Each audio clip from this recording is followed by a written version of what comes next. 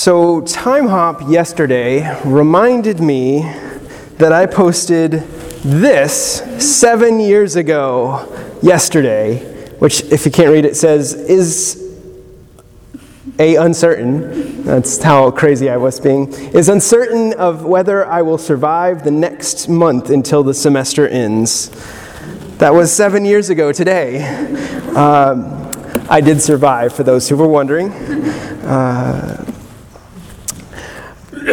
At the time, I was in my third semester of seminary. I was working around 30 hours a week at the Starbucks just down the road here. Many days a week, I was waking up at 4:30 a.m. and driving half an hour across the city, which, by the way, if you've ever tried to drive across D.C. at 5 o'clock in the morning, when there's absolutely no traffic, it still takes half an hour to go 8 miles. I don't know why. But I digress. So I was waking up at 4:30 in the morning so that I could be at work at 5 to open the store at 5:30. And then I was also a full-time student. So I was taking 5 classes. And often that day that started at 4:30 a.m. would end when I arrived back home at 10 p.m. I was also doing that semester, I started that semester what we call PM&M. So if you remember Kayla from last year, or the last 2 years, I was doing that semester. And so I was, that was 10 hours a week. And then I graciously accepted the invitation, because they were going to pay me a little bit, to be their youth pastor as well. So that added another 10 hours a week. So 20 hours a week at my internship church up in Silver Spring. My weekdays or weekends and downtime were almost entirely filled with homework and writing and reading. And that semester, for the first time in all of my schooling, I had to go to several professors and ask for extensions so that I had time to finish all my work. Because also one of the classes I was taking, and this may not mean anything to you, but if you know anything about seminary education, one of the most difficult classes you take in all of seminary is called systematic theology. And I was also taking that semester. And so all of these things came together, and I found myself frankly exhausted, mentally, physically, emotionally, spiritually. And so when I posted, I don't know if I can make it through, I wasn't really using hyperbole, because there was a big part of me that really was feeling uncertain. Do I have the ability, do I have the strength to even get out of the bed tomorrow morning, much less get through and do all of the work that I have to do? I was struggling, and I was taking it basically one day and even 1 hour at a time. And I wasn't even really reaching out for God as much as I was holding on to God for dear life, for fear that if I didn't, I really wouldn't make it. It was one of the more challenging times of my life, and the light of God seemed very dim. Hope was hard to come by most days. And what little hope I had that I might make it was that I would make it from one day to the next, and that was about it. I could hope that tomorrow will come. I can hope on that. We all get into these hard times. The challenging times when we are in the moments when we feel overwhelmed. And even if it passes, those moments, and even as time passes, sometimes those moments may not feel so bad. I can tell you, if I look back to my college career, this time of year, I don't remember being particularly stressed. But then that's because hindsight is 20/20. And looking back now, 12 years, 15 years? It's 2017. I graduated in 2005. That's 12 years since I graduated, since I was a senior. Looking back 12 years at college, that was actually a really, really long time ago now, and there's a lot of things that have happened since then, and frankly, I probably just don't remember being stressed. I'm certain I was. I had papers to write and exams to take and all of the things that y'all are doing right now. And looking back, I can say now that one more hour of studying or one more hour of writing probably wouldn't have made that big of a difference. But in that moment, in that time, I am certain that I probably felt like if I can just have one more hour before this exam, I know I will raise my grade by a whole letter grade. I know I will have one more answer if I can just have one more hour. In those moments when the pressure's on, it feels like the end of the world, maybe. It feels like the struggle, like there is, I'm messing up my sentences here. It feels like everything is on, the pressure is on, and we begin to feel like it's a struggle to continue on. We don't know how we'll make it to another day. Well, when the pressure's on, when the world is beginning to spin out of control, as some of you have shared with me recently, as I love when folks sit in my office and share, because it's really important to be open and honest about how you're feeling. Mental health is very important. And sometimes just sharing with somebody can help a lot. When you come in my office and share, all we can do is hope. Because, frankly, there's not a lot I can do about your schoolwork. I can sit there and listen and care, and maybe you'll have a question or something that I know an answer to, but probably there's very little that I can actually do. But I can help you hope. Because there's always hope. Always and everywhere, in everything. No matter how bad it gets, even when I was having that terrible, terrible time 7 years ago, there was a little bit of hope. Again, only about enough to hope for tomorrow, but there was hope. There's always, always hope, even when it's very faint, even if it's only in God. For the church members of the church in Thessalonica, they had questions about this gospel hope, for which we use as the foundation of what we preach. This thing we call the good news. And this was, by the way, a new church plant and mostly Gentile converts to the faith. They were situated in the northwest corner. If you don't know where Thessalonica is, it actually is still a place today, though it goes by a slightly different name, but it's just a variation. Thessalonica is still a place. It's in the northwest corner of the Aegean Sea. It's in modern-day Greece. Now, for the folks there was this concern about what happens to us, what happens to our loved ones after. Because you're telling me about this gospel hope, and you're telling me about eternal life and life in Christ and salvation and all of these things, but what about when people die?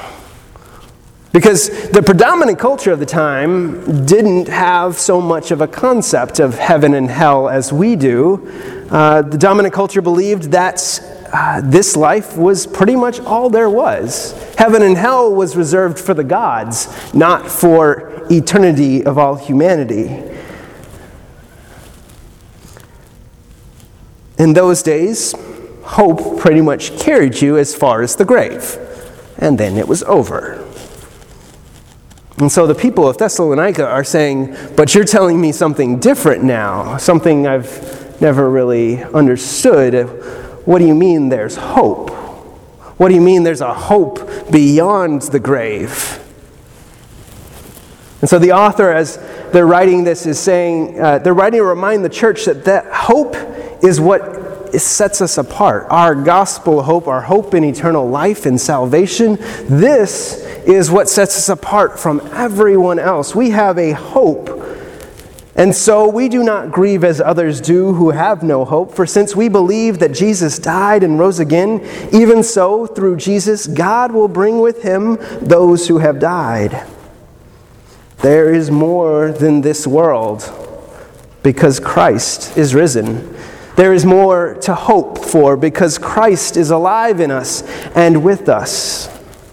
We see and experience the world in a different way than others do because we have a hope that surpasses life and death. I can hope for tomorrow because I am guaranteed that even if I am not alive, there is a tomorrow. There is more to come.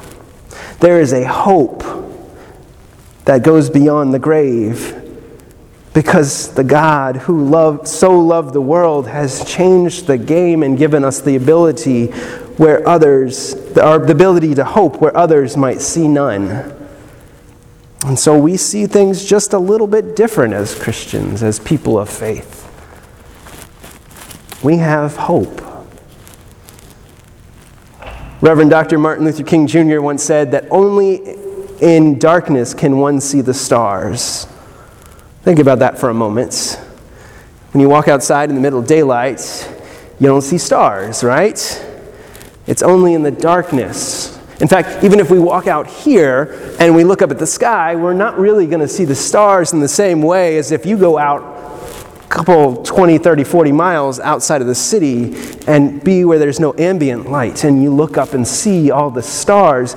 We only see this, only in darkness can we see the stars. There are things that we really can't know deeply from the mountaintop places, at least not know them in the same way. Take the moon, for example. There are often times in late afternoon, if you look up, you can see a moon. But then contrast that with the dark of night when a full moon is shining. There's no comparison, right? The moon is clearly brighter at nighttime, and it's in the darkness that we see its fullness. Hope is a lot like that. We can be filled with hope in optimism in the good times, but hope reaches new depths when we see and understand it in the midst of the difficult times, when we really need hope. I'm a pretty optimistic person, and I can tell you I'm pretty hopeful most of the time that I believe in the coming reign of God, that we are doing things actively now, that I hope and pray we are getting better as humanity. I hope and pray we are making a difference in the world. I am hoping, but I can tell you the depths of my understanding of hope don't come from this optimistic place, but from the places where I need hope. It's in the depths that we find a truer understanding of exactly what it means to hope in the good news and just how good that good news is. I read a story this week that tells that during the 30 Years' War in the 17th century, German pastor Paul Gerhardt and his family were forced to flee from their home. One night, as they stayed in a small village inn, homeless and afraid, his wife broke down and cried openly in despair. To comfort her, Gerhardt reminded her of Scripture's promises about God's provision and keeping. And then, going out to the garden alone, he broke down and wept. He felt he had come to his darkest hour. Soon afterward, Gerhardt felt the burden lifted and sensed anew the Lord's presence. Taking his pen, he wrote a hymn that has brought comfort to many. Give to the winds thy fears, hope and be undismayed. God hears thy sighs and counts thy tears. God shall lift up thy head through waves and clouds and storms. He gently clears the way. Waits thou his time, so shall the night soon end in joyous day. It's often in the darkest times that hope becomes the most important for us. In these times of our suffering and troubles, they show us that God's hope is the source of our strength.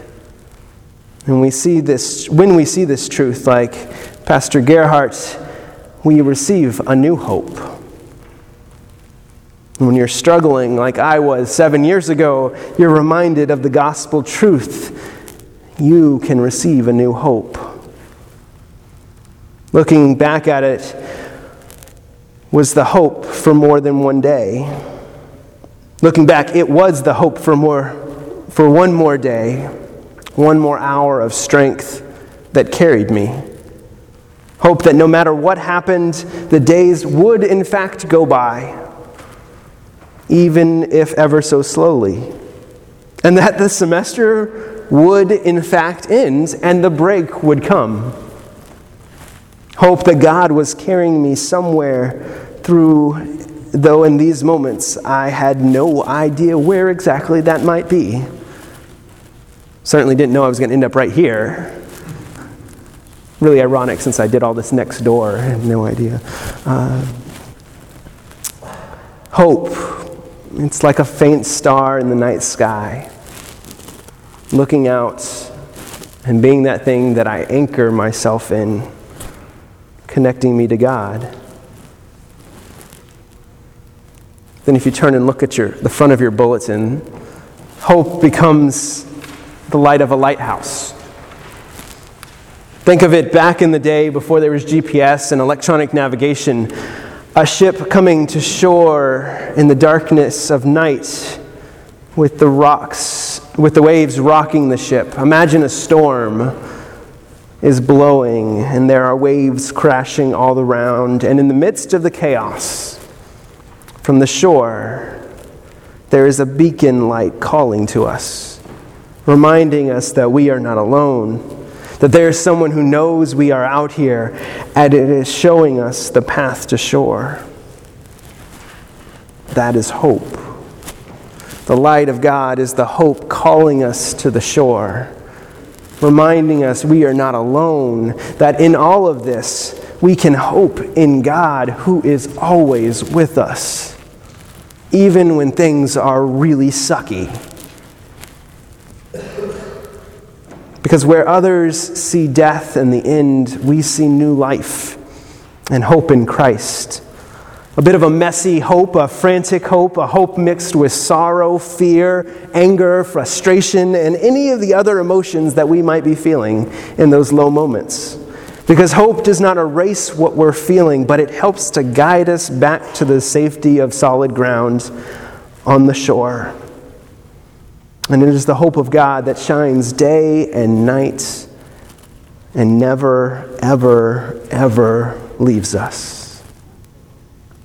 Amen.